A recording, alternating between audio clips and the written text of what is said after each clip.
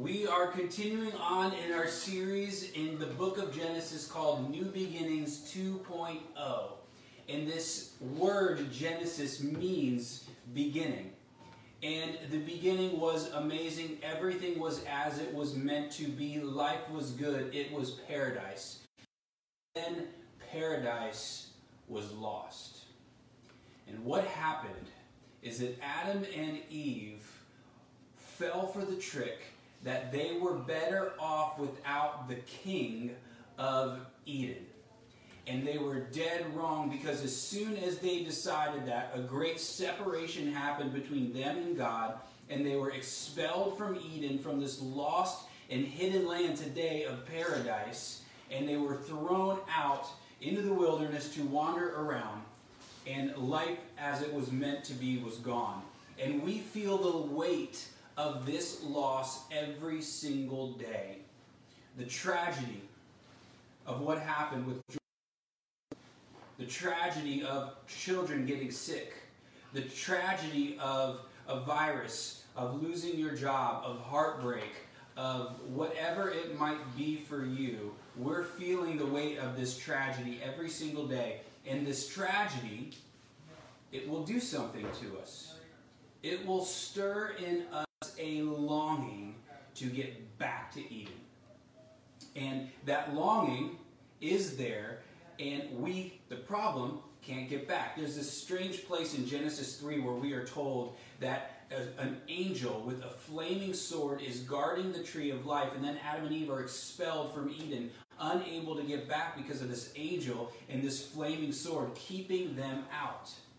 But God promises to Adam and Eve that from them, from their seed, will come a child who will be the hero that rises up, that brings them back to the garden that they are so longing to get back to. So the search for the hero begins in Genesis. And we see failed attempt after failed attempt, from Cain to Noah. And what begins to happen is God goes from being a memory to a myth to completely forgotten. And that is where Abraham comes on the scene. That's where we're picking up today. And God says to Abraham, go to the land that I'm going to show you. And I will bless you, and through you all the families of the earth will be blessed. Now there are strong hints that the place where Abram is going is this lost land of Eden. And over time, they continue to search for the king, and they don't get one. And Abram is going to this lost land, but before he gets there, he has to meet a mysterious king. Today is so cool. Today, we meet this mysterious figure that causes Abram to respond with an irresponsible sacrifice. So two things will make you irresponsible: love and worship. Love and worship. So love and worship will make you sacrifice in a way that seems absolutely reckless. So when you meet someone you love, you make all these sacrifices. You climb any mountain, you cross any sea to try to get to that person. Same thing as when you worship something. Our love and our worship are woven together. So when you worship something or someone, you find yourself making sacrifices for that person or thing. So what we have here is love, worship, and sacrifice all woven in together as one. So you can do this with anything. You worship success. You will climb any mountain, cross any sea to get to success. If you long for comfort, you will make yourself uncomfortable so that you might eventually achieve the comfort that you long for. Same thing with control, same thing with image, same thing with looks, same thing with money. Whatever it is, whatever you want to put there, here's the deal. We all have a hidden, mysterious king that we are allowing to rule us. But today we see that we have settled for a lesser king. And in the story of Abraham, he sets out on this journey, and along the way he meets a king unlike any other, and this king, he gives them a gift, and then Abram responds with a sacrifice, with worship. So the key question for you today is, who is this mysterious king? Have you met him? And have you responded in worship? So here are our verses. We're going to read Genesis 14, 17 through 24. Here's what it says. After his return, now this is talking about Abraham, after his return from the defeat of Chedorlaomer and the kings who were with him, the king of Sodom went out to meet him at the valley of Sheba. That is the king's valley. And Melchizedek, son of Salem, brought out bread and wine. He was priest of the God Most High. And he blessed him and said, Blessed be Abram by God Most High, possessor of heaven and earth. And blessed be God Most High, who has delivered your enemies into your hand. And Abram gave him a tenth of everything. And the king of Sodom said to Abram, Give me the persons, but take the goods for yourself. But Abram said to the king of Sodom, I have lifted my hand to the Lord, God Most High, possessor of heaven and earth, that I would not take a thread or a sandal strap or anything that is yours, lest you should say, I have made Abram rich. I will take nothing but what the young men have eaten, and the share of the men who went with me. Let Aner, Eshcol, and Mamre take their share.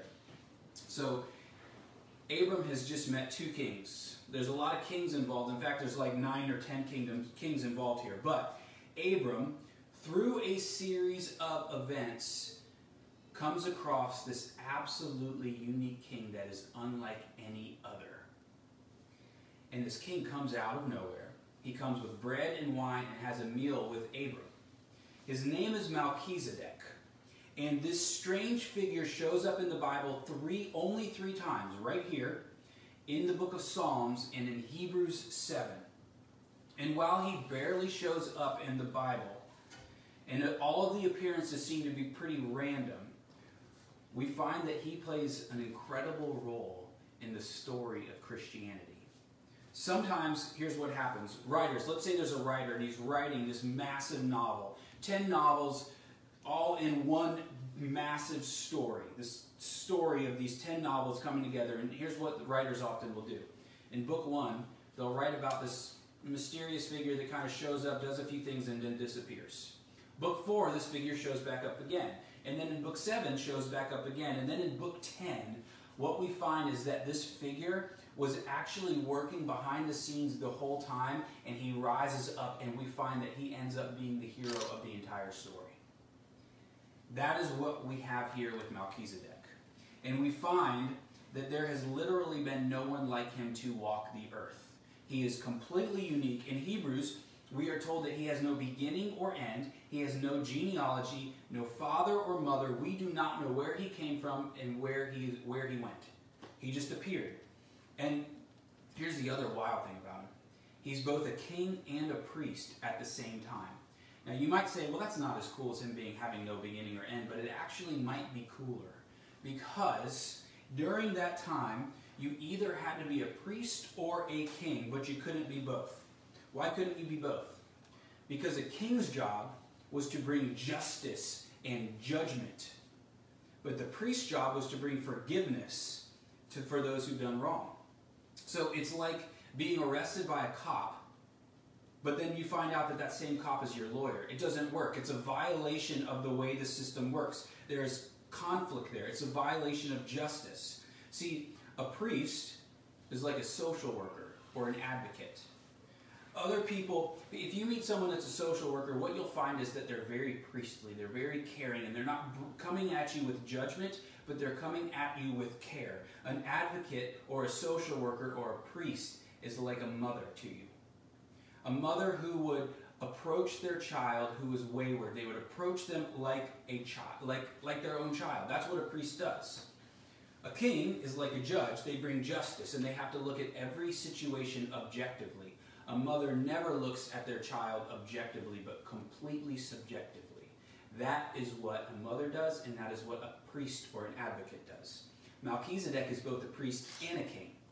So this is a violation to the system that God has set up, and the original readers would have seen this, and they would have been shocked at how Melchizedek could be both a priest and a king. Now, remember, he's a priest king who has no beginning, no end, no genealogy, no father or mother. We don't know where he came from, and we don't know where in the world he went. So we have to ask, what in the world is going on here with this Melchizedek? There are two options. Either Melchizedek is a type of Christ, or Melchizedek, are you ready for this? Is a pre-incarnate Christ. In other words, he is Christ. Come. He's the Christ. Come before he became man. Somehow, some way, somehow this mystery is right here happening to Abram. So he's either a type or Christ. So if he's a type in the Bible are like figures.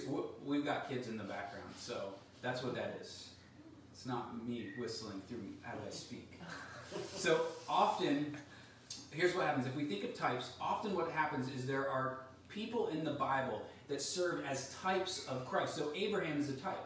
Look at Abram's story. So he leaves his home to go out into the unknown. He's set up between this town called Ai and the other town called Bethel. Ai means ruin. Bethel means the house of God. Well, look at Jesus. He comes from a land, heaven, leaves his homeland to a land unknown, foreign to him, comes to this land, and he sets up between ruin, Ai, and Bethel.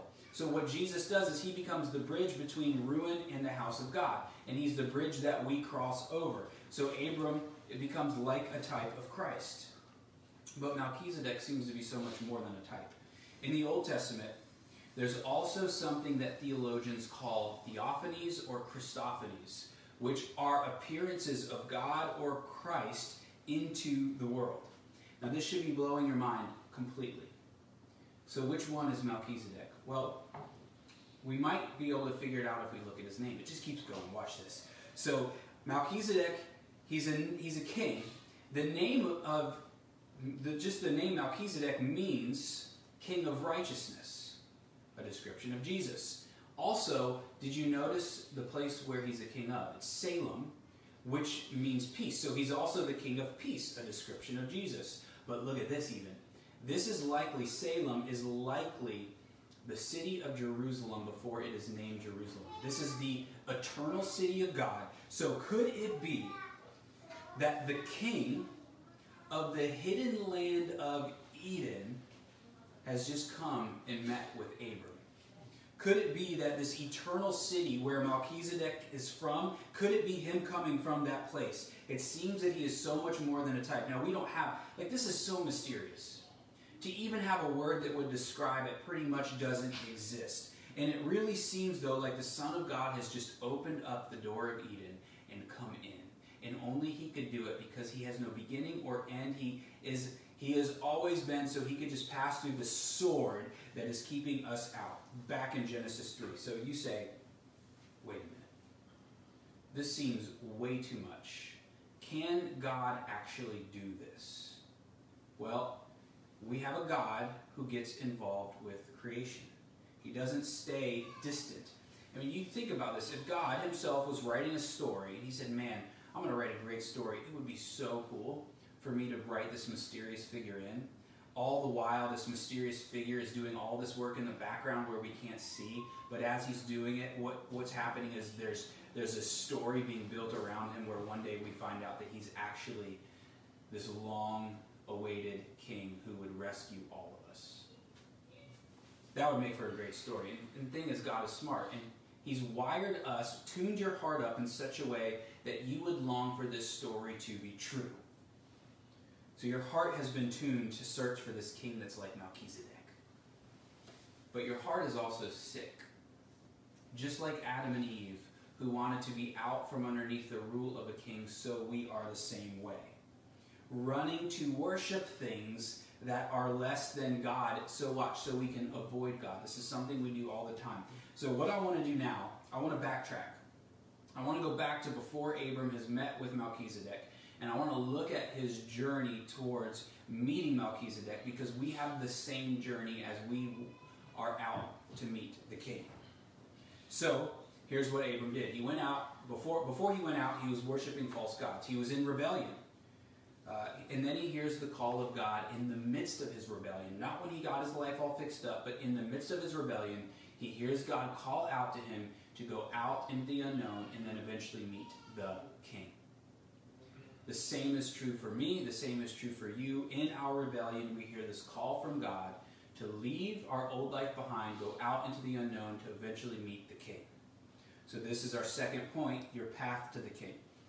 So I want you to see that your journey is similar to Abraham as you're going to meet the king. So Abram, let's go back chapter 11.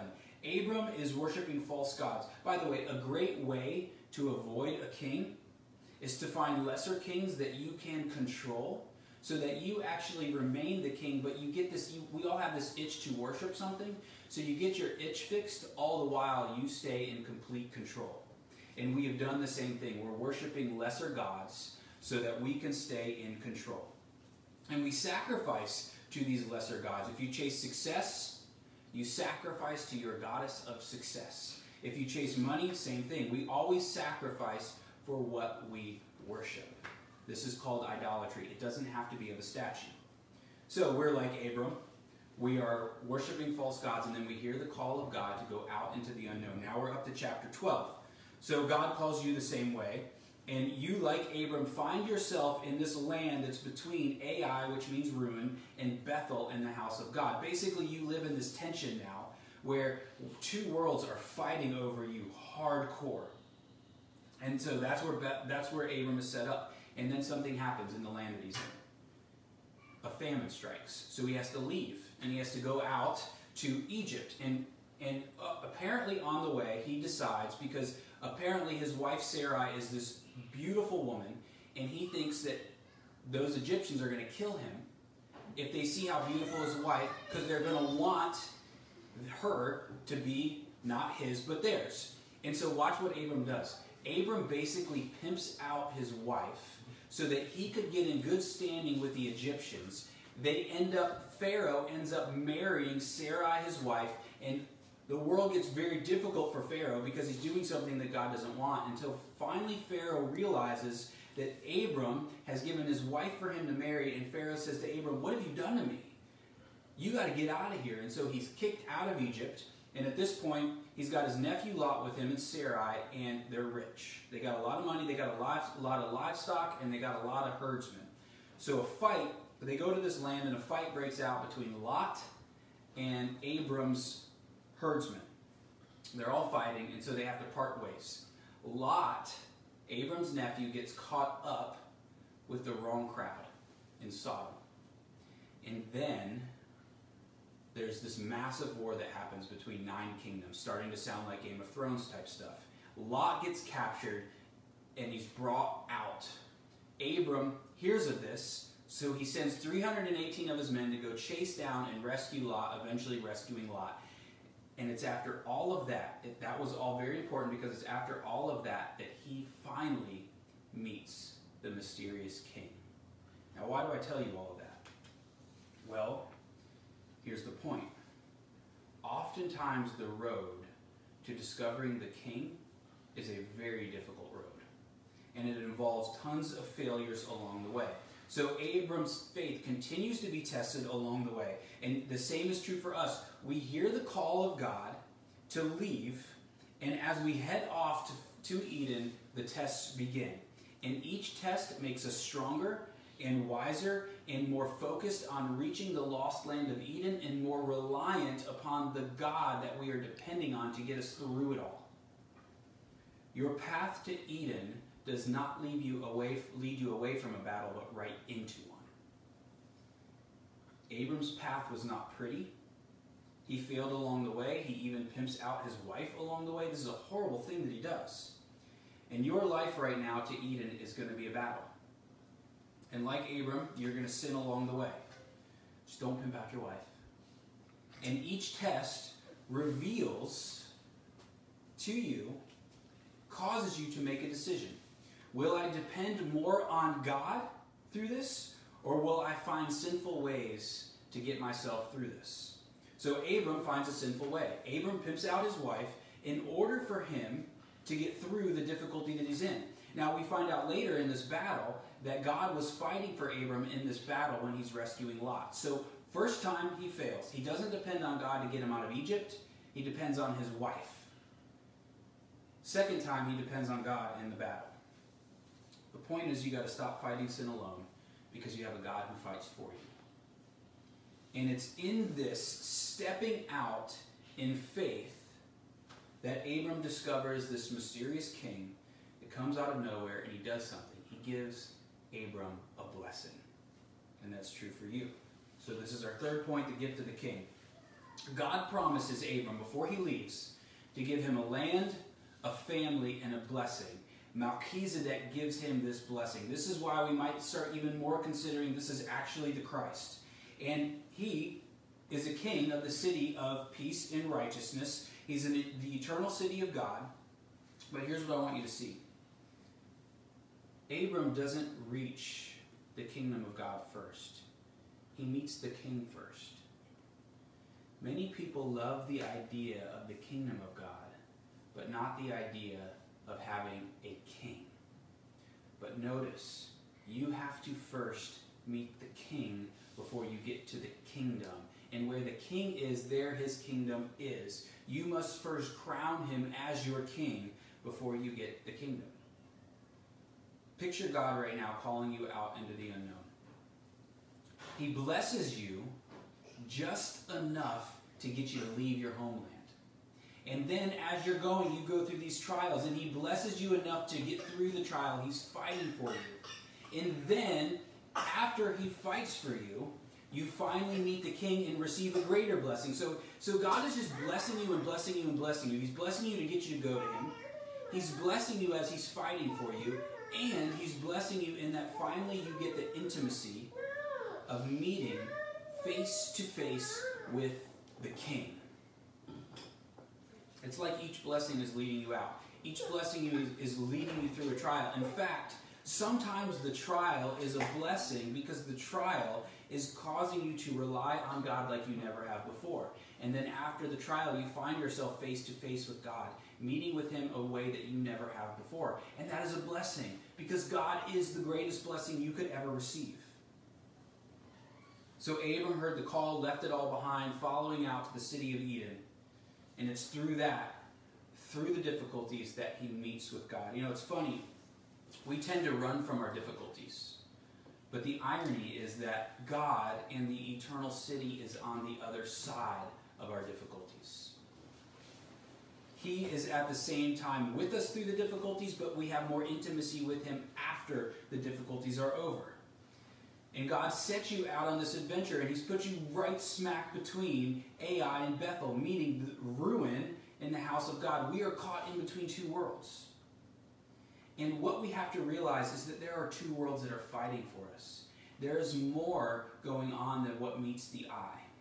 In the Old Testament, these stories, while they're true, they are also pointing us to spiritual realities of what is happening now.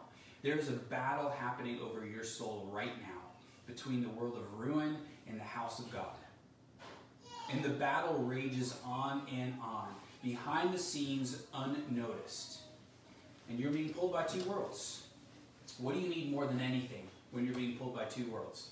You need God. And we're coming to our fourth point. Once you meet God and you know him more and more, you find yourself acting in such a way that is irresponsibly sacrificial. This is our fourth point, your response to the king. So look at Abram. His response is with love, worship, and sacrifice. So look at what Abraham does. He tithes. Now what is a tithe? A tithe is an act of worship. This is giving of 10% of whatever you get. First 10% is God's. It doesn't mean you spend all of your money and whatever's left over you give to God. What Abram does is the first of it. It goes to God first before everything. And this seems so strange and abstract because you could use your money for your family, for yourself, your house, your car. You could use it on something that seems like it's providing something for you. But Abram doesn't. He just gives it away. Why would he do that? Because he's met the king.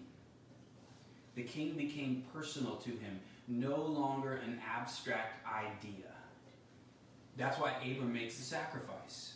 The same way a dude would spend way too much money on a wedding ring, on a diamond, to propose to his soon-to-be wife, the same way, it's love that's causing him to do this. There is no greater thing to spend your time, your money, and your talents on than love. And your love and your worship and your sacrifice are all tied into one. 10% is nothing when it comes to love and worship. If you're just wrestling with it, and you ask yourself, well, Can I do this? And if you can't, you have to ask yourself, have you actually met the king? Now, there's something particular that has caused Abram to do this, and I want you to see what Abram has discovered. Abram has discovered the problem it creates if you are both a priest and a king. And Abram, I think, has also seen the solution of what happens to the problem of being both priest and king. So let's look at this. This is our last point, the priest-king. Remember, the king brings judgment, and the priest brings forgiveness. The cop is also the lawyer. The judge is also the social worker advocating for the person. The same one who is to bring wrath is also trying to fight for that person to not get wrath. And here we go. We're coming to the climax. We're coming to the ending here. This is impossible. For the wrath to be put on someone, but then that same person is fighting for the wrath to not go on that person. It's impossible unless the king priest can bring wrath down on himself. That is exactly what Jesus does here. He is the king who brings justice and mercy. He is the cop and the social worker. He is the hero who becomes the victim. And only he can do it. Why? Because he's from the Melchizedekian priesthood, meaning he has no beginning or no end. Death cannot take him down. He's the only one who can live through the tortures of sin and death and continue on breathing. When we meet Christ, we find him holding a knife at us, and then he turns it in on himself. The judgment for sin comes down on him. See, he is the hero who is the king. He's the only one who can give us the world we long for, but he's the only one who's also the priest who buys our forgiveness into that world. And inside of death that he must pass through, he unlocks the door inside of death that leads us into the lost city of Eden. And when you meet the king, who's also the priest, you become like him. You are a cop who is an advocate. That is exactly what George Floyd needed when he was underneath the knee of that cop. He needed a cop who was also a priest to him. Do you know why he called out for his mother? Because in that moment, he knew he needed an advocate more than any other time in his life. And so he called out for the greatest advocate he knew, his mother. And that is exactly what we have in Christ. An advocate, a priest, who's also the king. Let's pray. God, I pray that you would introduce us to this great king. That we would see him as this king who is also the priest, who did everything it took to get us to him, who was our advocate. When death was after us, he came. So God, we thank you and we praise you. In Jesus' name, amen.